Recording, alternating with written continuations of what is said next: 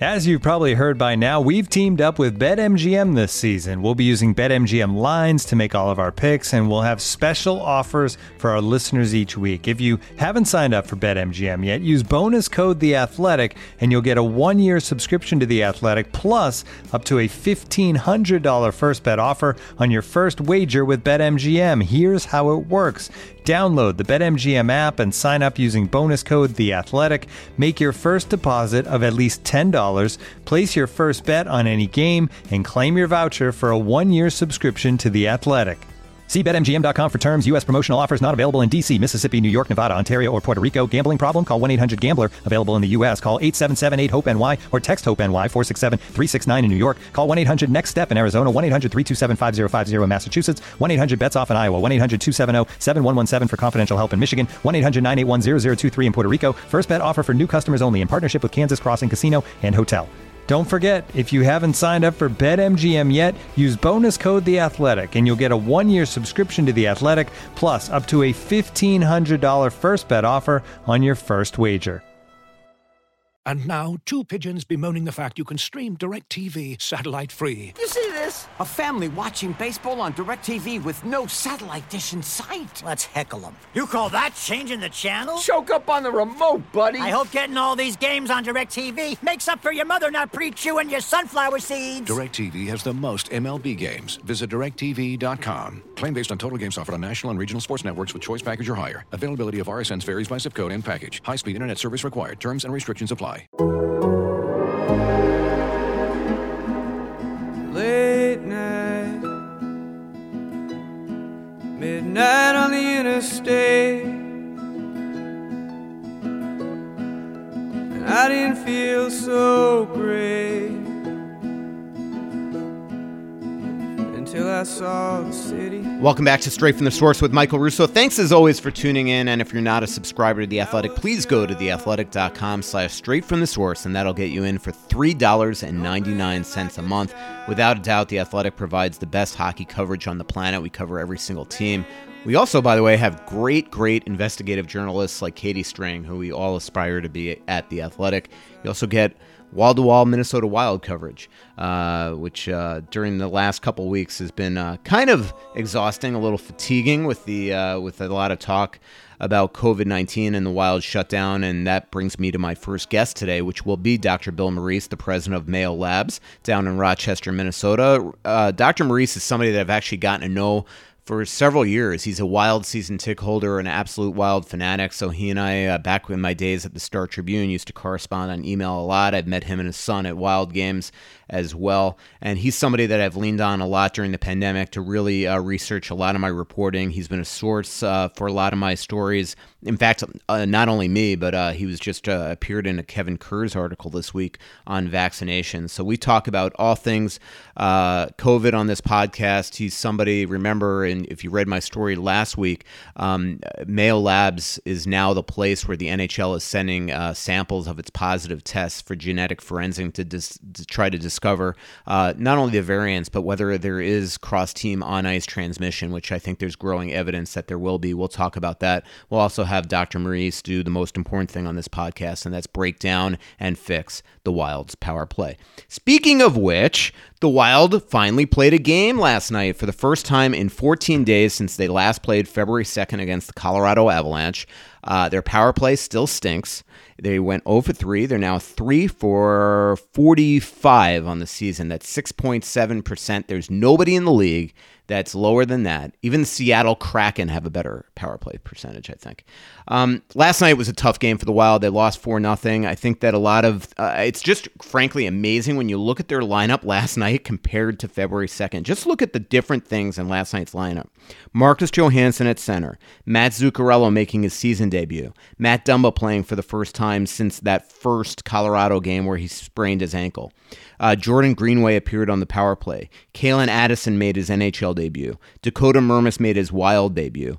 Matt Barkowski and Louis Belpedio made their season debuts.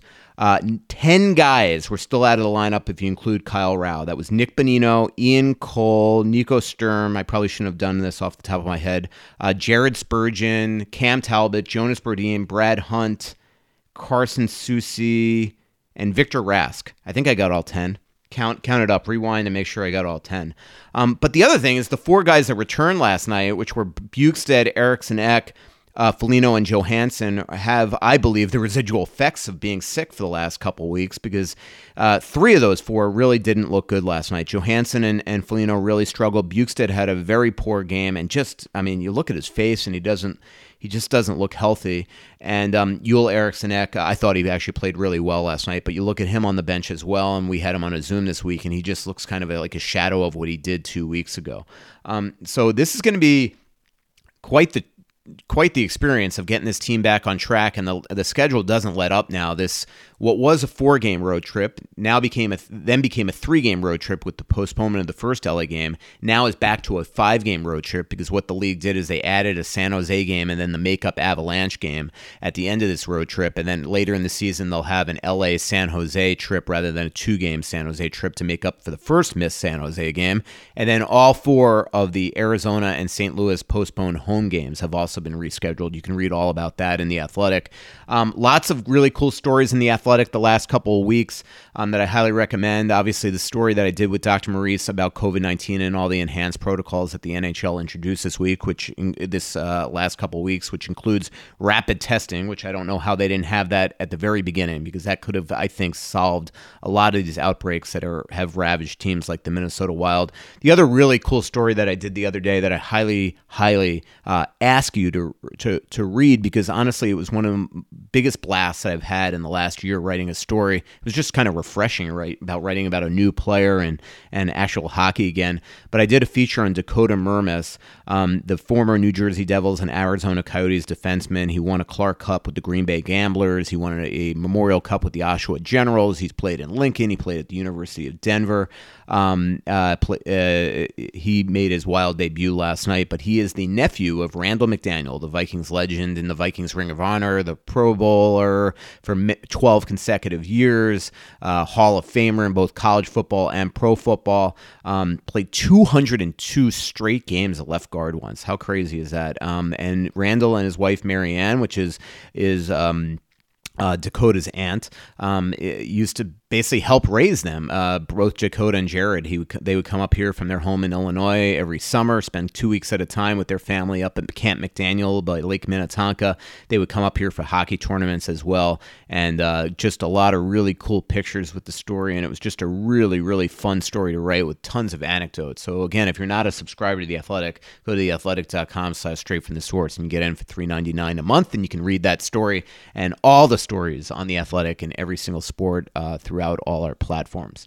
Without further ado, just a really fun podcast with one of my favorite guests of all time, Mayo Labs president, Dr. Bill Maurice.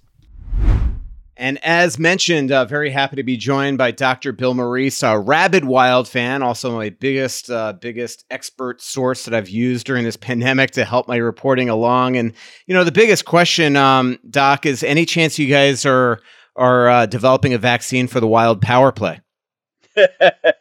No, I mean, that's if we were, that would be under wraps. It'd be highly secret. But no, I don't think there's anything in the offing there from Mayo Clinic, at least. Yeah, no, that would be an absolute miracle if you could figure out a way to fix that. 3 for 45 this season. I know that you're a big time Wild fan. Any ideas of what you could do to fix this thing, though? Well, I mean, I like the ideas that I've heard of getting Greenway out there as a net front presence. Obviously a big Parise fan, but having Greenway, he especially with he's actually playing to his size, if you will, this year. And then the other idea, we've only seen one game from him, but my son Dan, who's also was a hockey player and also a rabid fan, we thought he had great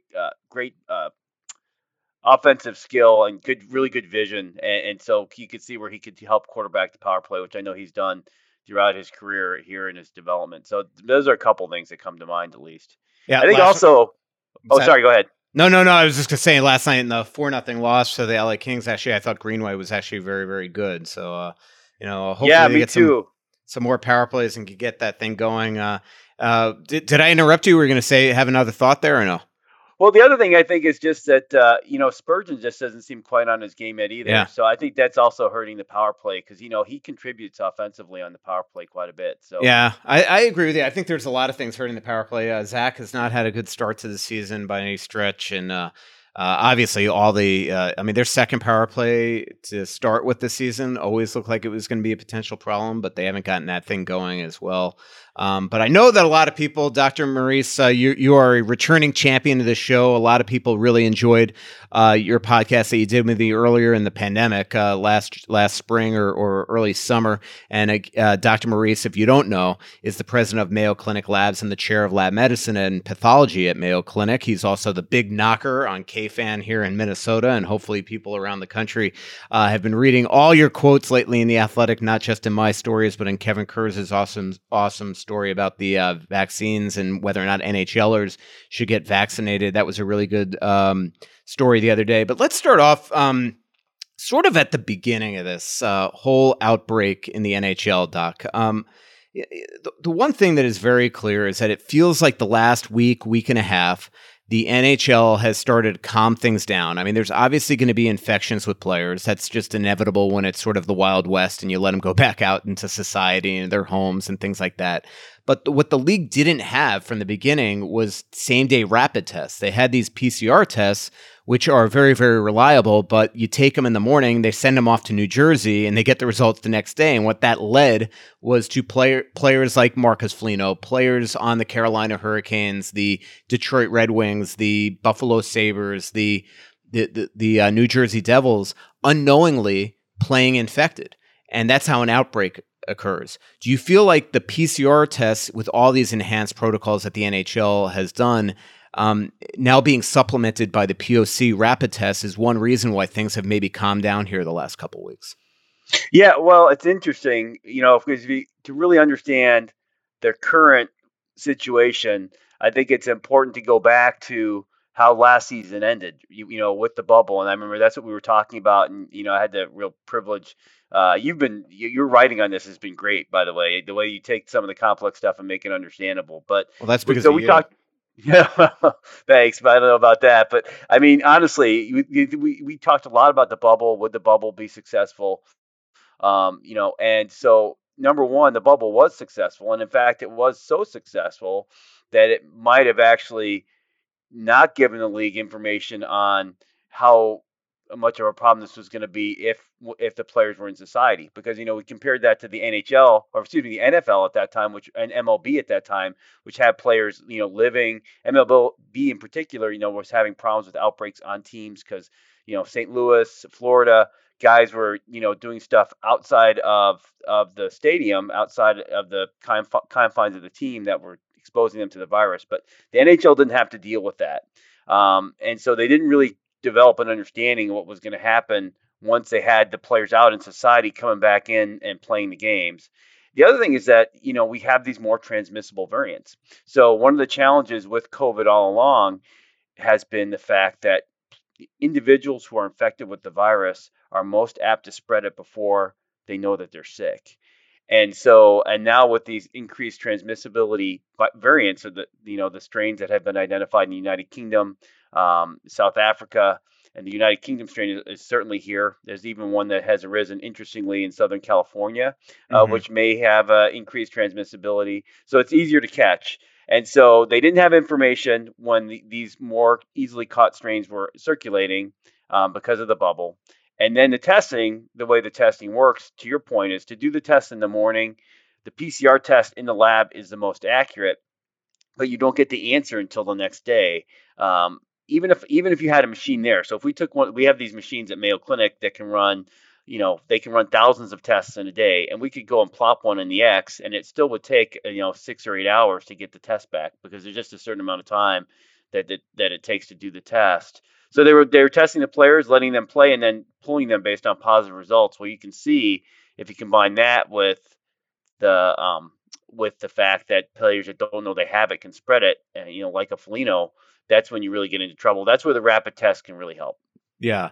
The one thing the league has started doing, really since we started working on the story that I wrote a couple weeks ago in The Athletic, is sending positive samples to Mayo Clinic to get analyzed for different variants, and also to see if there's cross-team transmissibility and things like that. Now, I don't want to put you in any positions where you're going to be giving out, now that you're essentially working with the NHL, I don't want to put you in any positions where you're going to start giving out confidential information and get you in trouble.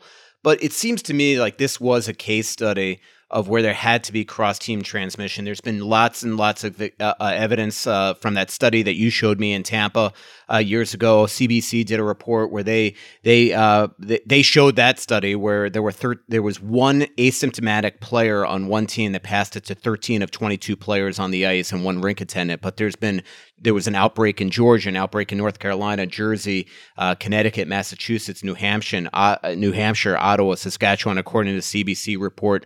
But it seems like this was a case study where LA had it. Then a couple days later, next thing you know, Foligno gets it. And then 3 or 4 days after that, which is usually the infection window, now all of a sudden there's an outbreak in Minnesota. Are you able to sort of discuss in a general sense whether or not maybe what we are seeing in the NHL was an example of cross-team transmissibility, again, without getting you in trouble? Yeah, let's not get me in trouble. Yeah. I do that well enough on my own. I don't need any help. But no, it's interesting as you were talking. I think that first of all, a lot of different sports leagues have reached out to Mayo Clinic just because of the challenge of trying to keep these athletes healthy in any of the sport and allow them. And look, this is, the financial ramifications for the teams and the communities that they are in are huge, right? So they're really trying, and I've had the opportunity to talk to some of the people from the NHL, and people should know, number one, these are really bright people that really care. They've been, great to work with, and we're all trying to plan in a situation that's constantly changing. So, the first question would be, well, if the rapid tests are better, why didn't they, have those in the plan? Well, remember the rapid tests, even as of this fall, when we had the Binax Now test, the rapid antigen test that Abbott came out with that the federal government distributed to nursing homes, I got involved with that because there was a lot of, those tests perform real well when someone is sick, but when someone isn't symptomatic or doesn't know they're sick, you're kind of pushing the envelope, and yet that's what you're trying to catch. And so what they found was that in the nursing homes, there were a lot of people who were having false positives. So you could see where a really high false positive rate, you'd be canceling a lot. You'd have teams showing up and canceling. So the science of the rapid testing has advanced a lot to where they're nearly as accurate as the in-lab tests. So the league has a much better tool. All the leagues do have a much better tool. I think for the NHL, it's particularly important, though, because of the fact that they're unlike the NFL, and unlike Major League Baseball, where, in both of those sports, you had teams that were in the exact same situation as the Wild were in, where they had players that were on the field of play that were infected that didn't know it. And they really didn't see any cross-team transmission. There were no documented cases in either of those leagues. But if you pivot to the NHL, even before the league restarted play outside of a bubble, there was, to your point, evidence of on-ice transmission for ice hockey, and that was the report that I sent to you was from the CDC, based in Atlanta. The U.S. CDC does these weekly morbidity and mortality reports where they write up these interesting case reports, but there's been other examples of this that hockey might be different. We're going to work with the league to help them understand this, but if you just look at what's happened in terms of LA comes, a Wild player gets sick, they go to Colorado players get sick, same in New Jersey and Buffalo. The circumstantial evidence that, because it's not like these guys are sharing locker rooms, and it's not like it's in the case that was in the CDC report, that was a rec league where, anyone that's played hockey or had family members play hockey, you go into the rec league arenas and they're, I've never been in the Wild locker room or in a professional NHL locker room, but I'm thinking it's probably a little bit roomier, cleaner, better ventilated than a lot of those locker rooms. But this was, so you wouldn't expect, within the team, like you saw with the NFL Titans, right? That's a perfect comparison. The Titans were actually at the beginning of an outbreak when they came and played in Minnesota. They had games after that canceled. We did not have any Vikings players get sick, and yet you compare that with now, LA coming here, players going off quarantine, Foligno getting sick, going to Colorado, more players getting sick, Colorado players getting sick. It just points a pretty strong, it's very strong circumstantial evidence that there's on ice transmission in an NHL, which is different than the other sports. And what's really interesting that you explained, quite succinctly, even for somebody like me to understand, is that these RNA viruses all have fingerprints. So you would be able to actually look at different samples and essentially know that it would be very unlikely that they could randomly get the same sort of, whether the right word is strain of it or the fingerprints would be the same. Yeah, the strain is the right word. And interestingly, this isn't a concern just for the NHL. This is now becoming, it's going to be a major focus going forward that people are going to hear a lot about from the, I believe that the Biden administration is very interested in getting a lot more sequencing, meaning getting the fingerprint of the virus, to your point. So it's an interesting virus, right? The coronavirus actually, it definitely, these viruses start in animals, despite of whatever conspiracy theories out there. I mean, we know that they live in animals and then they can cross over into humans. So they cross between species. If you just think about that for a second, a human is a lot. And let's not even take coronavirus. There was one that happened in the Middle East called MERS, right, where it looked like it was in camels and then crossed to humans. Well, a camel is a lot different than, you don't have to be a MD or president of Mayo Clinic Labs to know that a camel is probably a lot different than a person. And so these viruses, they change. When they go to a new host, they actually have to change to adapt to the new host. So these changes and these mutations have been happening ever since coronavirus has been in people, SARS-CoV-2, and we've seen it. I mean, we've been watching all along. And to your point, we can actually now do essentially a family tree and show, if you actually take the virus and you look at the entire virus infecting someone, you get essentially, as you say, a fingerprint. The other way I've heard it explained by my colleague, Dr. Greg Poland, who's a vaccine expert here at Mayo, is that if you think of the virus, the genome of the virus, or everything that's inside that viral particle that when it infects someone, allows the virus to replicate, that's like a paragraph, right? And so the virus is pretty sloppy at copying that paragraph. And so it'll start to have little typos and things in it. And so that's how it will change over time. The tests that we use to say is someone SARS-CoV-2 positive or not, the nasal swabs, that's just looking for a few words, that are linked together in some of the sentences. So it doesn't give you the full picture. To really tell if you and I are both COVID positive, to tell if we have the same strain, you have to read the whole paragraph, which is that whole thing of genomic sequencing. Mm. And to be very clear, Dr. Maurice is talking about the virus, not my writing. That's right. Yeah, probably not a great analogy. Sloppy paragraphs with typos. It just gave me a heart attack right there. You talking about it? I almost had to call you for some medicine. Now maybe I'm getting you in trouble. I don't know. Yeah, I know. It is amazing that somehow people didn't think that there could be, if you are infectious and if you're positive for this virus and you're contagious, that it couldn't be transferred in a hockey game.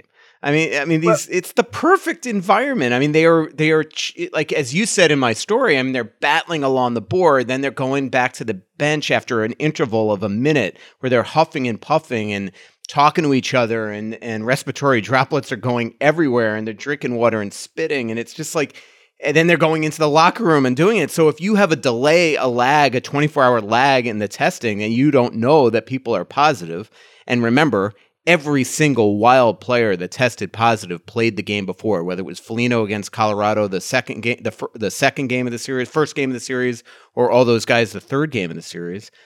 It's the place where it would absolutely be littered on each other. Well, it's and you and I've talked about this before too, and I think in the context of the bubble, is that there unfortunately is no perfect test. There's no test that I can give you that I can say if it's positive, I'm 100% positive that you have COVID, and if it's negative, I'm 100% certain that you don't. But we do know with the test is that the sooner you get the answer from when you take the test, the more you're going to be able to use that test result to control the spread of the disease. That's why there's such a great societal interest in rapid testing, right? And doing the contact tracing. So that's number one. I think you're right. And the league really needs to have the rapid testing, which they're now doing, maybe more than other sports, because as you and I talked about too, I'm actually a fan of all the four major sports, and hockey is really unique in which you have the players it's really interval training, right? I mean, I've been on the bench with as my son grew up playing hockey. I mean, those guys are gassed, and so it's basically they're really breathing hard, and the harder you breathe, the more that you're going to create those droplets that can spread the virus. And there's prolonged close contact. I mean, to me, the closest thing I can think of, honestly, would either be a couple guys banging together underneath the boards in the NBA, or an NFL lineman, but even there, it's sporadic contact. They have a chance to rest, at least for NFL linemen. So I do think that the NHL is different, and just the type of play is different compared to just about any other sport. And that does engender risk. And then there's all the other stuff like the bench and all those things too. It's not like the NFL where the guys can really spread out, or and MLB where they actually opened up, I think, some of the lower part of the stadium for the players to distance on. They can't do that on the bench, and it would be crazy. Even if they extended the bench, how would you get, the line changes would we get all screwed up. The cold air too, right? Alex Sprinson is his name. He's a CBC News producer in Toronto. He sent me his piece that he did about a month ago on the dangers of ice hockey and this virus. And the one thing he had an air quality and ventilation expert on there, and he basically was saying that the ice, because the cold air near it is more dense, that is less likely to rise up, and that leads to like a layer of pollutants being sort of trapped near the ice. So these guys are battling through potentially polluted air. Yeah, I think thank you for sending that. I got a chance to watch it before I came on. It's really nicely done. We know a lot about that. The airflow, in particular, has a very big role in the spread of this virus, right? And so we've done that even at Mayo here, for instance. We've had a team of engineers that looked at all the different operating rooms and different hospital rooms to just look at the airflow and to see how safe they were going to be, in terms of protecting patients and doctors and providers, nurses, other people from the virus. And so it is true. Again, hockey, unlike football or baseball or basketball, is played on a cold surface, right? And the air is naturally denser and it's not moving as much. And so you combine that with people really breathing heavily and banging into each other, and having that kind of prolonged contact where their faces are close. Right, and they're more face to face. Even if you think about the NBA, if someone's underneath the boards, it's actually typically, if you're posting up, you're going to have your back to somebody, right? Unlike a board battle, where you're going to have guys with their heads down together, both looking at the same object down by their skates. I mean, all these things, it sounds like minutia, but they end up being really important. So yeah, and then that air quality. The other thing I thought about, which is interesting, as I looked at that piece, is the concept of droplet versus aerosolized spread. So if in terms of thinking about how those things are different, when you're on a plane and you're next to someone who's coughing, and you and I have talked about this. Yeah. You're like, I'm pretty damn sure I'm going to get sick, right? Because this person's coughing near me. That's droplet spread. If someone's coughing way in the back of the plane, you start thinking about, the air circulating, but they're not coughing on you, so you don't worry. That's not really droplet spread. Aerosolized spread is like the examples of that are like chickenpox and the measles, right? And remember, if you had chickenpox, you caught it, you could be in the same room with someone, and they could be across the room, and somehow you got chickenpox, right? That's aerosolized spread. That's when it's not droplets; it's actually smaller particles that can go. There was a lot of debate over the summer of whether or not COVID spread by aerosol, meaning these finer droplets. It turns out it can, but it doesn't in most cases unless there's like a lot of forced air and a lot of aerosols being created. So it is quite even possible that there might even, between how hard the players are breathing, the nature of the air, particularly in an arena if there's a lot of fans going to move air around, you could actually even get longer, it could be more than 6 feet that the virus is traveling to spread. I have a ton of Twitter questions for you, and I want to talk to you about vaccines, long haul illnesses. I want to talk to you about Marco Rossi and a couple other things about last night's game that I noticed about certain players. But something you just said did spark my interest. I know Mayo Clinic has an affiliation with Delta Airlines, which is obviously the major airline here in Minnesota. That's what I fly everywhere. I have told you this a gazillion times. I have not been sick since probably last December, like 2 Decembers ago. I'm like bookmark. I'm sick 5 times a hockey season. And so what that tells me is since I'm not flying anywhere or staying in hotels, that I'm getting sick on aircraft. Do you see that when this whole nightmare is behind us, any way that airlines like Delta would just say, you know what, everybody mask up, because it's clearly the fact that I have not gotten my awful 5 times a year bronchial or strep throats has to mean that it's coming on aircraft, in my opinion. Well, yeah, no, it's interesting also that this, and I've talked about this on the radio a little bit, but we have seen essentially no flu season here in the United States. At one point we had run 20,000 because if you remember in the fall, Dr. Fauci and other national health leaders were really concerned that we're going to have the double hit, where we're going to have the flu season come on top of COVID, and it would be terrible. And flu never came. We did 20,000 tests. At one point, we had done 20,000 flu tests because we developed tests that could detect both, right? And we did 20,000 of them, and we didn't have a single positive flu case. And that, it's to your point, it's because people aren't traveling, right? It's about the masking, but it's really because people aren't traveling, because flu usually starts down in Australia in the southern hemisphere and comes up. How airline travel will look different, it already is a lot different. Dr. Henry Ting, who was at Mayo, and he and I worked on really framing out doing the work with Delta. Now, there's a lot of great doctors and nurses and other statisticians that are on that project. So I'm not trying to, I can't even list them all. But Dr. Ting and I were kind of the first people in that. And Dr. Ting has actually left Mayo and joined Delta as their chief health officer. That's how seriously they're taking it. Because you're right, they've already actually invested billions of dollars in like HEPA filtration of the aircraft, redoing surfaces. So the surfaces, are these ones that are antimicrobial. I do think we'll see changes in some of the policies around, anyone's been to China, you walk through the temperature check there. So we might see some of that stuff, but of course it's going to be how willing are people going to be to do this. Personally, I mean, I probably will start wearing a mask when I travel by plane just to protect I'm not going to be an N95 or anything crazy like that, but I mean, because even because I agree. I mean, the aircraft are a place when people are sick, and you're just in close contact for a long period of time. But they're really taking it seriously. That's for sure. Delta is. Yep, I could see you in your big knocker mask next time. Delta. That's how I'll recognize you. Doc, I wanted to ask you about last night's game. Obviously, I don't know what these guys are feeling. Foligno, Bukestad, Eriksson Ek, and Johansson last night. But they, other than Eriksson Ek, 3 of them really dramatically struggled. And the other thing that I've noticed is they all look extremely different when we get them on Zooms and when they showed them on the bench last night. Like Nick Bukestad looks ill. And I'm no one to talk about anybody's look, but he looks gaunt in the face. Same thing with Eriksson Ek. Same thing with Foligno the first day we saw him. What are the all these guys had mild to significant symptoms. They've said it out loud. I'm not giving away trade secrets or breaking HIPAA rules or anything like that. They have said that they were ill. The majority of Wild players have had significant symptoms from this virus. What are the residual effects, even though they're testing negative?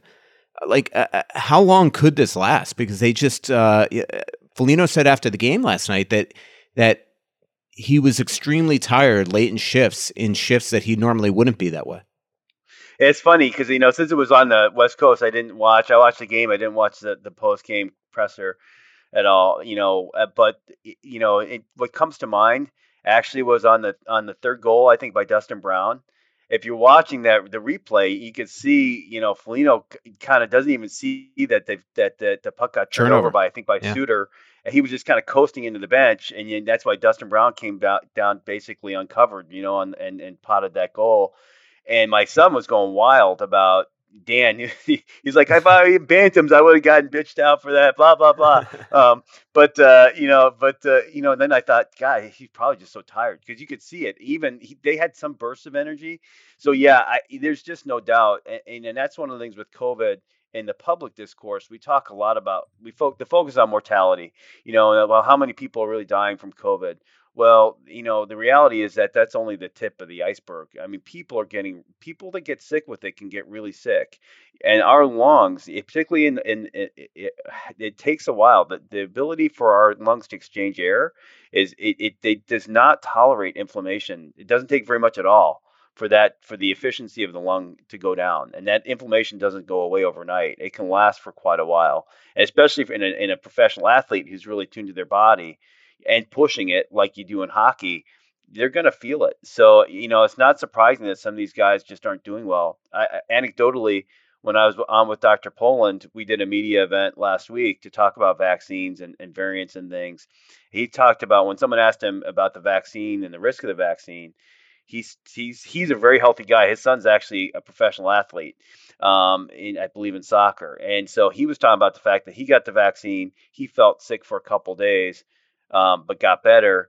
And then one of his colleagues, same age, also fit, got sick with COVID, was in the hospital for a week, and now 12 weeks later is just getting around his house without getting short of breath. So, I mean, this is a serious virus, and once it causes that inflammation, you can't. The clock is set, and it doesn't go away overnight. Yeah, I know a doctor that is fit as a fiddle, and he had COVID last July and still no sense of taste or smell, and gets winded walking upstairs. And this is somebody that climbs rocks and and mountains and things like that. I mean, absolutely fit. So it's scary. That's why somebody the other day, not to put you on the spot, but somebody the other day tweeted me like, how many, really sarcastically, how many professional players have died from COVID? And I'm like, that is not the point.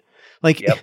First of all, just from a public health perspective, the reason why we can't get rid of this virus is that we keep on spreading it. So if you spread it to a bunch of professional athletes and then they're going out in public and giving it, it'll never end. But the point is, I mean, we're seeing with Marco Rossi right now. Here is a 19-year-old, perfectly fit, first-round pick, outstanding hockey player whose season has ended because he has long-term complications with COVID-19. It just seems to be so ridiculous that people are just like, well, how many people have died? Yeah, I know. I agree 100%. And it's because there's all sorts of health effects. There's the long haulers, which you just mentioned, which we might get to if we have time. People that have long-term symptoms from COVID, and even going back, I think this conversation really does go back to how we started the podcast about the on-ice spread, right? Because that's the league and the Players Association have a lot to think about if there really is confirmed on-ice spread. Because, I mean, look at Foligno. If Foligno had been a free agent, if he hadn't signed his extension and this was his free agent year. Great point. And then he's putting that on tape, and you already know the cap is going to come down because they haven't played. That these are, and hockey, the culture of the sport, which I love, is that guys tough it out, men and women both, and they don't really disclose what's going on. They're not going to come on and say, geez, I still can't get up my stairs at home. I'm not surprised I have a hard time at the end of my shift. So, yeah. These are all real issues for these players and potentially long-term ramifications as well, but near-term financial, and then the long-term health complications, which are they're not common, but they're not insignificant either. Let's talk a little bit about Marco Rossi. Now, granted, both you and I don't know exactly what's going on with him. I think we've assumed some stuff based on some of the reporting that I've done and the fact that he didn't pass his cardiac screening and the blood work and all that. Luckily, actually, it was really cool. He put out a tweet, I think literally 10 minutes before this podcast, saying that, hashtag feeling better. But what are the concerns here? I mean, they keep on saying, they meaning the Wild, through their doctors, Serge Payet, his agent, that they're confident that this is not going to be career threatening, that he's going to be, perfectly, fully recovered. What are the potentials here with a player like this? So let's talk a little bit, because this is another area that's been controversial, in terms of the cardiovascular or the heart effects of COVID, right? And then going back to if you go back to the summer, the late summer, about when the Big Ten first was canceling its football season, and the SEC was not, and those sorts of things. When someone gets really sick with a virus, there's really two ways to think about this. Is when someone gets really sick with the virus, you just get inflammation through your body, and you can get some of that in your heart. It doesn't mean that your cells, you're actually attacking your heart. It's more like you just get some swelling's not the right word, but there's just some, just because you're so sick, you can see some of that effects on the heart. The heart doesn't necessarily get damaged by that, but just it does take a while for that to recover. And you can see, and you will be able to tell, particularly in a well-conditioned athlete, there's some things you can look at in the blood and other things that will say there's this going on, right? That's the other thing that you worry about, is actually when either the virus or your immune system start to actually attack your heart muscle cells. And that's what we call myocarditis. That's a really scary proposition for an athlete, but for two reasons. Number one, that's when you can get into risk of sudden cardiac death from inflammation. And also, the reason that we try and prevent heart attacks is because your heart muscle can't regrow. So you can imagine if it's an athlete, if they have some of their heart, even if it's 5% of their heart muscle that gets damaged in some way, that's not coming back. And that 5% can make a big difference between being a first liner and a fourth liner, or someone that doesn't make it. So luckily the latter, and that was the controversy early on, was there were people suggesting that second thing, the heart damage itself, was common in COVID. Thankfully, it's not. But the other, and if you get really sick with it and you can see some effects on the heart, that's not that uncommon, and even in younger patients. And so it just takes time to recover. Hopefully if that's what's going on with Marco, I have no idea, or, Mr. Rossi. It's not like we're on a first name basis, but that's, it sounds like it's more the latter, if that's what was going on. And this is very hard to diagnose. Like, isn't it true that myocarditis, you cannot know for a fact is there until, sadly, an autopsy, or am I wrong on that? Well, no, it doesn't have to be an autopsy. And I'm trying not to nerd out too much, but we've got these great MRIs, right, and all these really advanced scanners, and an athlete like a Marco Rossi is going to have access to those. We can see signals on those that can look like this inflammation. But to your point, the only way to be sure is to actually look at the tissue. Now, you can do a cardiac biopsy as well. Actually, we do biopsy the heart. That's the best way to make this diagnosis.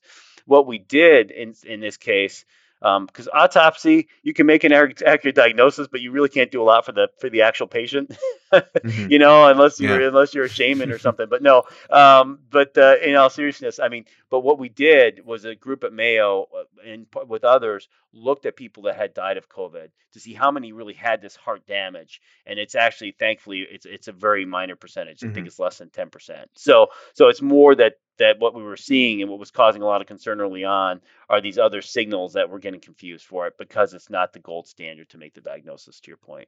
Before we take a very quick break and get to Twitter questions, Doc, I did want to ask you about antibody therapies, because that is one thing that you've talked to me about a lot, is that you're working and talking to the NHL about, is that, even before players get sick, but even right when they get sick, that if you give them these antibody therapies, that you could, really cut down on the symptoms that they get, and at a minimum, avoid these long-term issues that a player like Marco Rossi is having.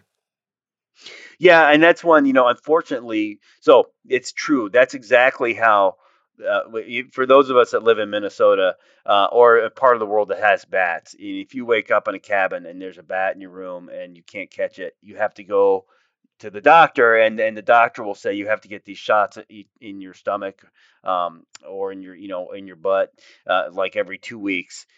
What that is they're giving you antibodies to rabies virus in case you got bitten, so that you don't get sick with rabies. And that's called prophylactic immunotherapy. There's certainly a school of thought that we could and should be doing the same with COVID. But unfortunately, it's right now people are so sick with it, and the antibodies are in such short supply that we haven't been able to actually do those studies. Although this is something, again, that, as we work with these sports leagues and others, even you think in defense and others, there are some people that you don't want them to get sick if they got exposed to COVID. And so that is something I think that we'll be exploring just in general. And particularly with these newer strains, that we might develop some antibodies to the newer strains that we can give to someone shortly after exposure to prevent them from getting sick, because that's what we do with other diseases of this type. Interesting. Looking for an assist with your credit card but can't get a hold of anyone? Luckily, with 24/7 US-based live customer service from Discover, everyone has the option to talk to a real person anytime, day or night. Yep, you heard that right. You can talk to a real human in customer service anytime. Sounds like a real game changer if you ask us. Make the right call and get the service you deserve with Discover. Limitations apply. See terms at discover.com/creditcard. Looking for an assist with your credit card but can't get a hold of anyone? Luckily, with 24/7 US-based live customer service from Discover, everyone has the option to talk to a real person anytime, day or night.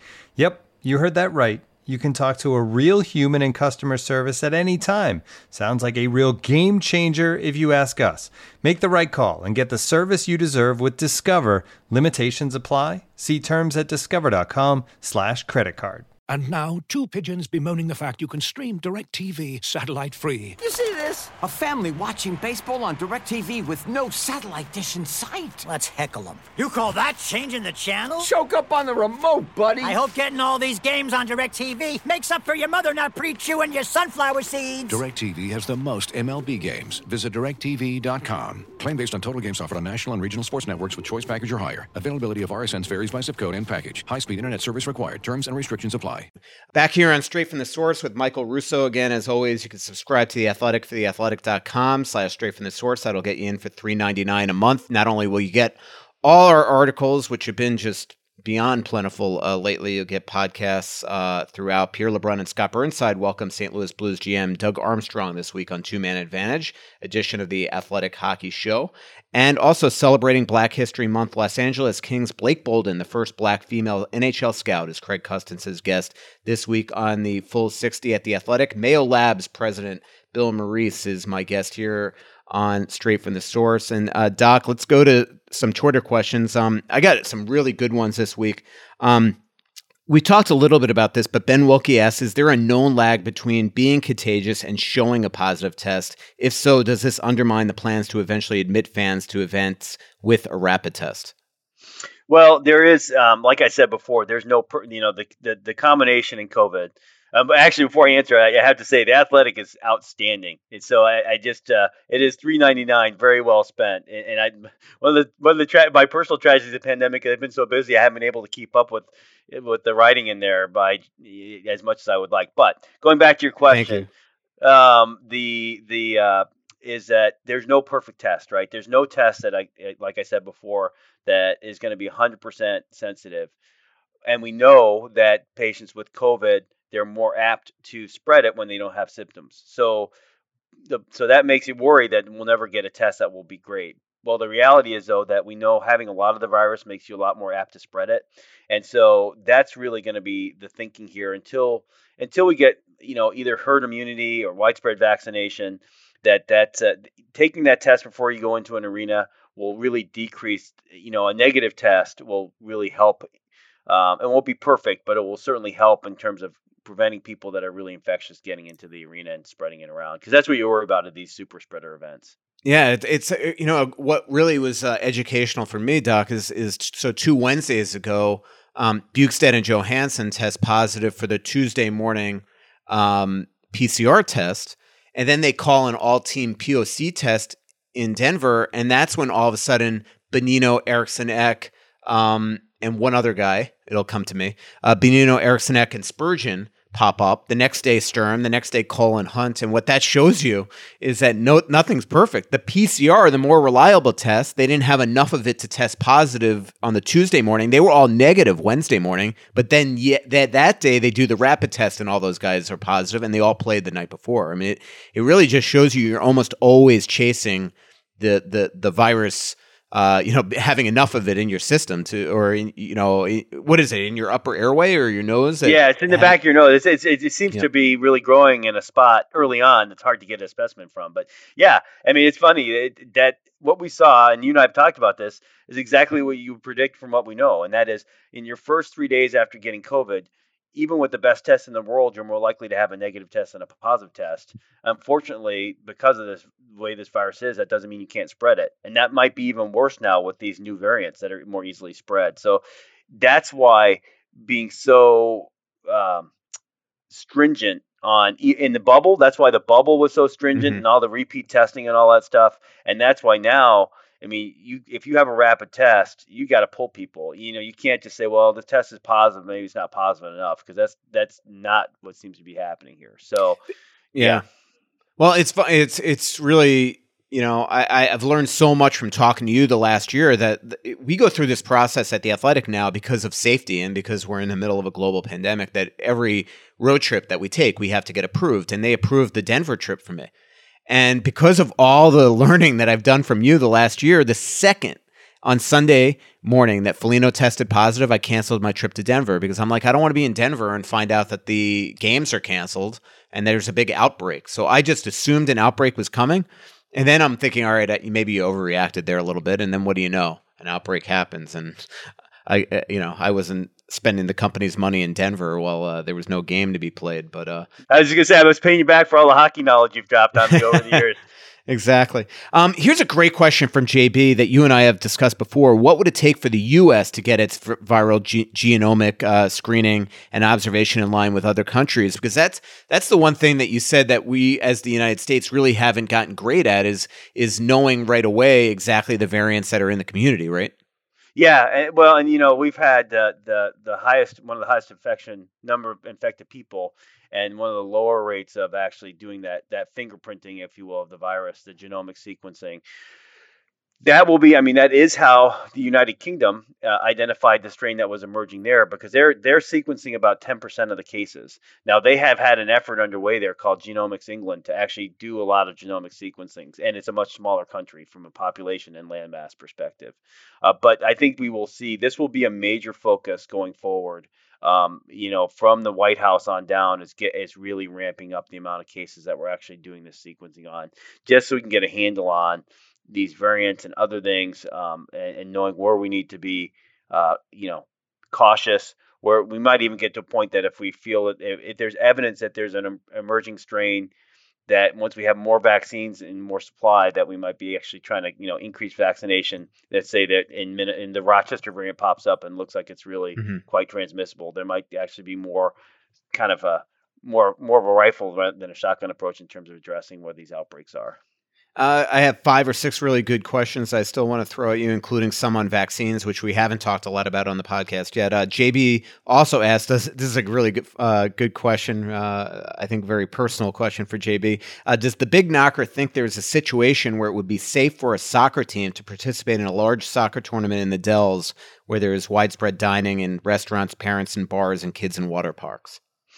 Well, one of the things the variable that's in there is how much how much virus there is in the community, right? So if there's not very many people that are infected, and that's where we're getting to now, where the rates are really dropping, it becomes safer for all of us, right? But that safety still, until we reach herd immunity through vaccine or whatever, is still going to be the risk is still there. So if it was a place where they were masking and they still had some safety measures in place in terms of making sure dining areas didn't get too crowded and things, then I think you could be reasonably safe. If you see a big upswing in cases, then all bets are off. Soccer, again, does appear to be a sport that doesn't have a lot of infield of play transmission. But to the question point, which is very good, was an excellent one, is it's not really about what's happening on the soccer field. It's a lot more about what's happening when they're not playing, So if a certain hockey writer that is beyond agitated right now and is getting crazy cabin fever and wants to maybe get a change of scenery this weekend to cover the road games from, say, Arizona, would you allow that as his personal physician? In that theoretical situation, I would say yes. Okay. I think because air travel is safe. And as long as you're doing the things to keep yourself safe as you go, again, the hotel industry and the airline industry are really on top of things. It really comes down to, again, not letting your guard down, like right. in the airport, at an airport bar or something like that. It's really, most of the times that people have COVID, you can go back and look over the preceding week and say, okay, that was probably where it happened. You go back to even like Foligno in the fight with the Kings player, right? Yep, 100%. A couple questions here. Derek Felska, really good question. Do new strains potentially throw a wrench into testing, or are they detectable by the current methods? Will it ever end, or will we continue to chase our tail over the virus as it mutates? Great questions. Yeah. Will it ever end? It will end at some point. Now we don't have time to get into that. There's a lot of different theories about how it will end, but it will end. Um, Again, going back to that, if the virus is a full paragraph, sorry, yeah, no, that's not the best, but the tests really that we use look for very specific parts, right? So is it possible that there'll be changes in those specific areas that we're looking for that would make the test negative? Actually, yes, that does happen. But the way most of these tests work is they don't just look in one spot; they look in multiple spots. So the chances that all of them would be affected is very low. So the tests that we have right now still appear to be very effective for detecting the virus because it looks in multiple spots. Although I can tell you, Mayo Clinic, one of the things, I have friends in China. We have a companion lab in China we work with. So we heard about this happening in January, before it was really widely recognized what this was going to be. So we started working on our own test here at Mayo Clinic Labs, and that was one of the first in the country that got EUA approval. And we're going to take it down because it is one that only looks at one specific part. So then you start to worry about with these new variants that tests like that could be negative. One really awesome question from Fetty Dean before we get into vaccines. Fetty Dean says, not COVID testing per se, but is cardiac screening a single time point test, or does it get repeated several weeks, months down the road? It's a really good question. The one thing I was shocked at is that the cardiac screening, it doesn't sound like it's this whole in-depth thing. The way I understand it from talking to wild players is that it's just really an echocardiogram. Yeah. Well, there's a lot of different ways you can assess heart function. Things we look for in COVID would be the blood tests that can look for, as a heart gets damaged, it can start to leak elements from stuff starts to leak out of the cells that are specific to heart cells. We look at the EKG, which is the electrical signaling, and then you can look at the actual function through like an echocardiogram, where you're actually taking pictures of it as it's pumping. So the reality is that we know almost a lot of patients that get sick with COVID will have some of those abnormal blood tests just because of the stress on the heart. And ironically, an athlete might have higher levels just because the heart is so healthy. It's so big. There's a lot of muscle. It's like just like looking at a big athlete like a Foligno or a Greenway. But for those, the EKG and the echo would be where you get me more worried. The reality is that if those are normal, you probably don't need to track it.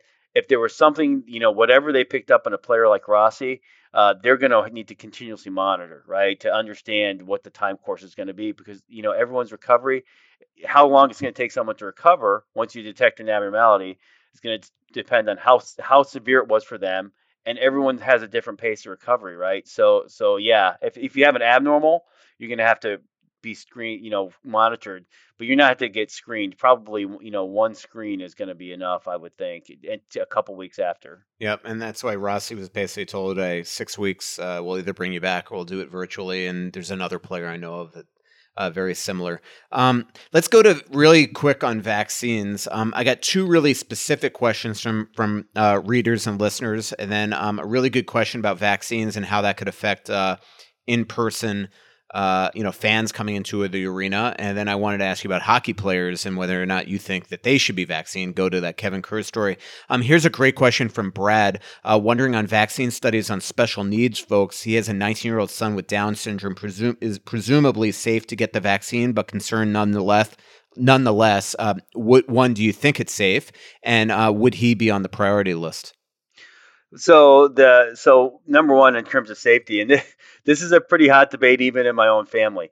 I mean, it is important for people to remember that these vaccines have been given emergency use authorization, meaning that they've been authorized by the FDA to use based on safety data and efficacy data in the context of a healthcare emergency. It's not full FDA approval like we see for drugs and vaccines.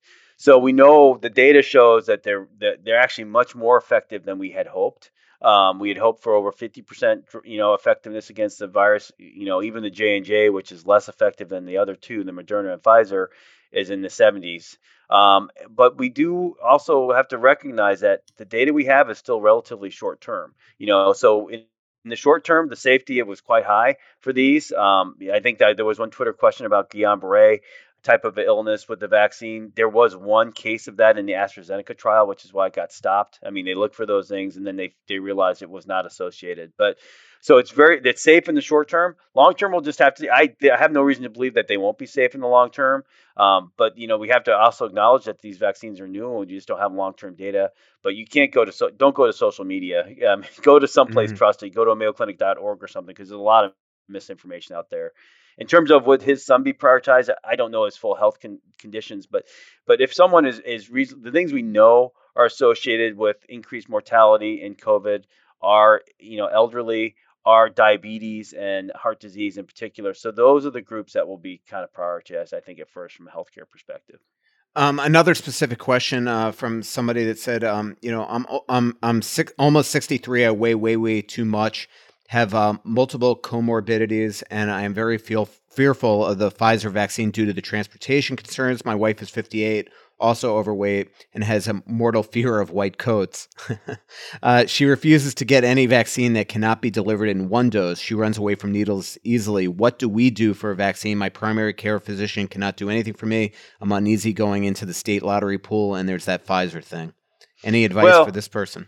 I think that if you're someone like that, but that really the risk, it's always a risk benefit thing. And it sounds like they have risks of disease if they were to get COVID, that I would advise them that if they have the opportunity to take the vaccine, whichever one's available, they should take it.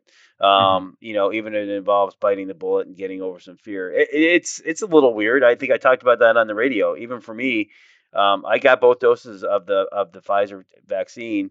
I was just sitting there in the chair thinking, well, this is all brand new, and it's just it's human nature, right? And but honestly, that's the thing. You have to start to weigh about what do we know of the risks of the vaccine, which seem to be low, versus the risk of getting COVID, particularly have comorbidities, which we know is high, and it's a lot more than just death, as you and I have been talking about.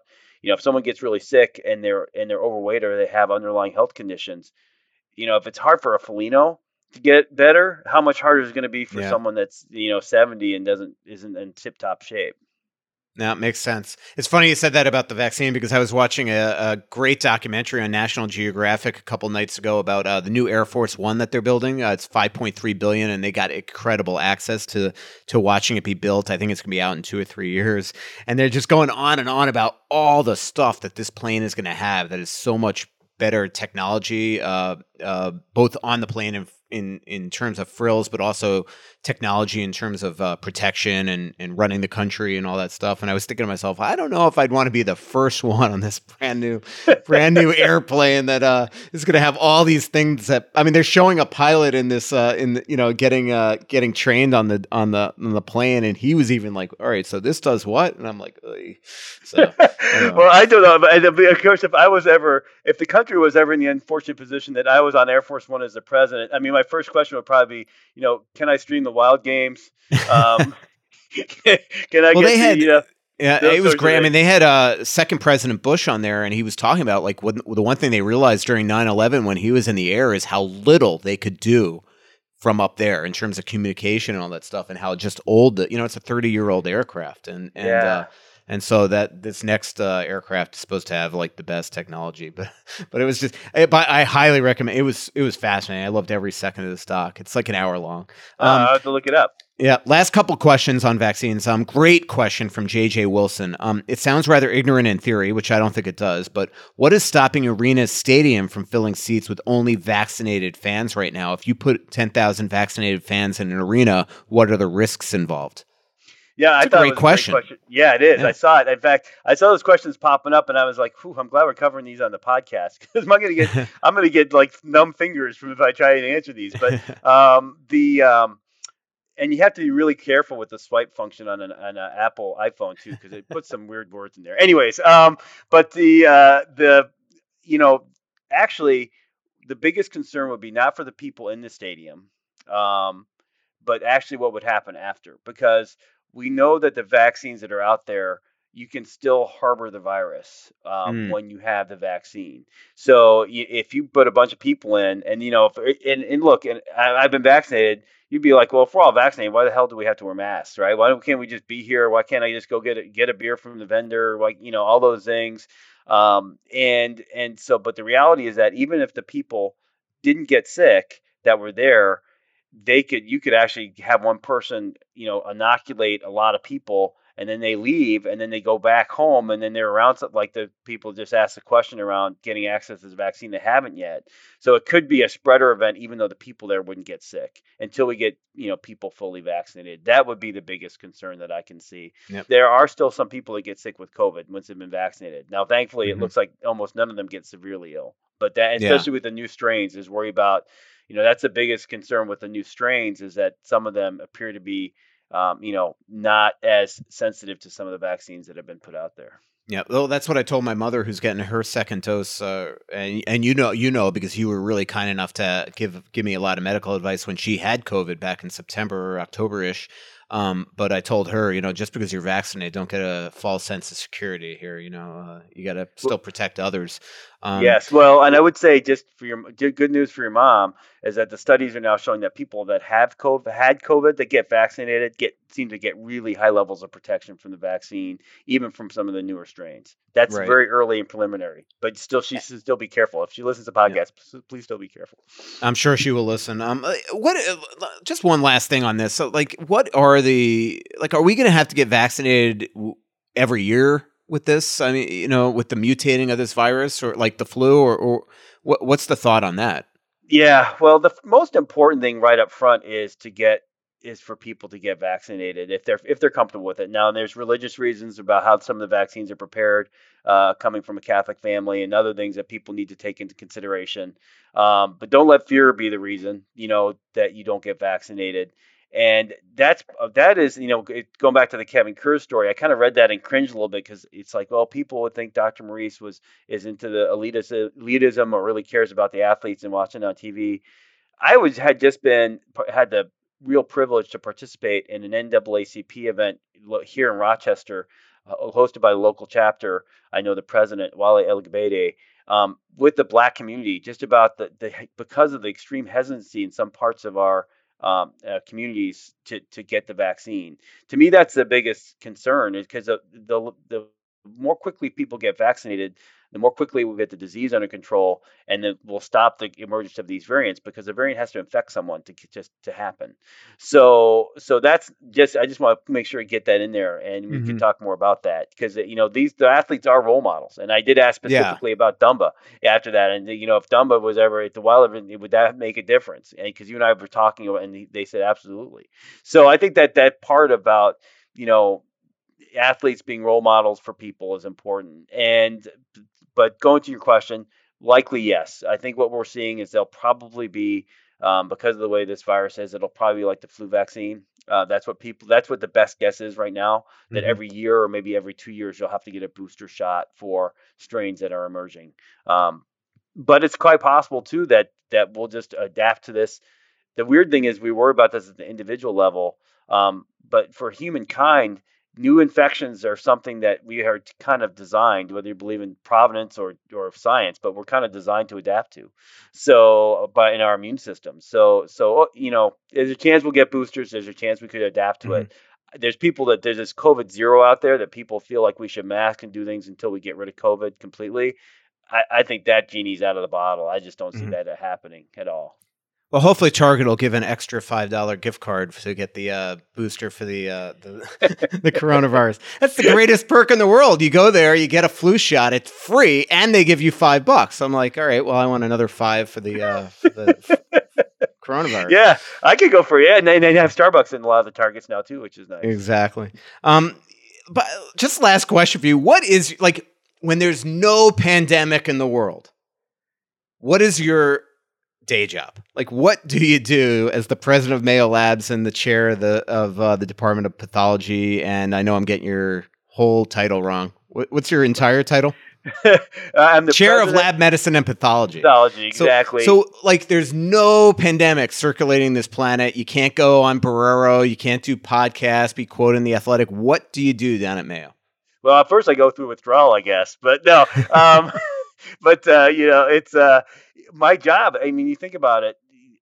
What this pandemic has showed is no doctor can help you unless they know what you have, right? And the only way they know what you have is by having a test that tells you what you have. Just before we came on, because we do tests. So before the pandemic, we did 25 million tests in Rochester. in 2019, and over half of those were sent to us from around the world for people that wanted to send things to our labs to get a diagnosis. And some of these are really rare diseases that are really debilitating. As an example, just before I came on, we have our global field staff meeting actually happening virtually, and there was a patient that came on from Minnesota that basically was told that he had a muscular dystrophy, like an inherited disorder, and he older guy, classic typical Minnesotan hunter or farmer guy, like outdoorsman type, was getting weaker and weaker to the point that he just kind of figured he wasn't going to get to do things he wanted to do. And then we had developed a test that showed that he actually had something that was treatable, and he can do all the things he wants to do again. So my day job is really trying to address, get tests to address all these different needs for people that reach out to Mayo and maybe never get the privilege of coming to one of our campuses, but still need our help in terms of getting good information for their health care. I mean, so that's what I'm about. My specialty is actually diagnosing blood cancers, but I do a lot more right now of trying to coordinate with other doctors and other hospitals across the country and around the world to get the testing that they need here, so we can do it for them. Well, honestly, what you've done throughout this pandemic and really teaching so many people in Minnesota that listen to The Fan, especially, but also, being so courteous to give your time to places like The Athletic. There's 2 podcasts you've done, countless phone calls and texts with me, helping my mom. You're absolute treasure, and just we really, really appreciate it. This was considering we had a half hour of audio problems before we started this turned out to be a pretty good podcast, Doc. Yeah, no, and I hope. Well, number one, as you know, I've been a big fan of your work for years. There's something about hockey and the culture of the sport and the fabric of the state that all come together for me, and I think for a lot of people. So it's been a real privilege for me to have me on and being able to contribute and share what I know. And I'm glad if people find it helpful. And I'll probably try and if you ever do those things where you used to do the shows from like the Liffey and stuff, and I'll just have to start crashing those, I guess, when I go to withdrawal. I can't wait till we can go back to live podcasts out in public. We did a couple here with The Athletic too, and they were absolutely awesome. Doc, I'll let you go. You have a lot of work putting together that vaccine to fix the Wild power play. That's going to be your next big motivation down there at Mayo, because this team's going nowhere with a 6.7% power play. I can promise you that. Oh, it's depressing. I mean, it's just like they had so many chances, especially that you're down only 1 or 2 goals, and you keep getting gifted these power plays. And you have players like Fiala and Kaprizov. You got guys that it's not like in the past where you had people on the team that you didn't have people that just were natural scorers that didn't know how to put the puck in the net. So it's really frustrating. Hopefully they can figure it out. There is great promise. I have to say, before I go, I mean, what were your thoughts on Addison's first game? I was pretty impressed. Yeah, I thought he was really, really good, poised. I think he's going to be a really good pro. I like that trade from Billy Guerin, and I like Dakota Mermis too. I don't know if you saw that feature I wrote on him the other day, but I thought he played really well. He had one tough shift. It was his first shift, but it was his first shift in 11 months, and I thought he looked really good with Dumba, the third pair. That one was an adventure. Yeah, I did read that piece, and it was good. I mean, I thought a lot of the young guys really, really stepped up and played well. So, it bodes well for the future. So, but hopefully we get it figured out in the present too. Yeah. Well, thanks, Doc, and check out our comments section for each podcast episode at the Athletic app, and rate and subscribe to Straight from the Source on Apple. If you aren't already a subscriber to the Athletic, go to theathletic.com/Straight from the Source. Receive a subscription for just $3.99 per month. Thanks so much, Dr. Maurice. Thank you, man.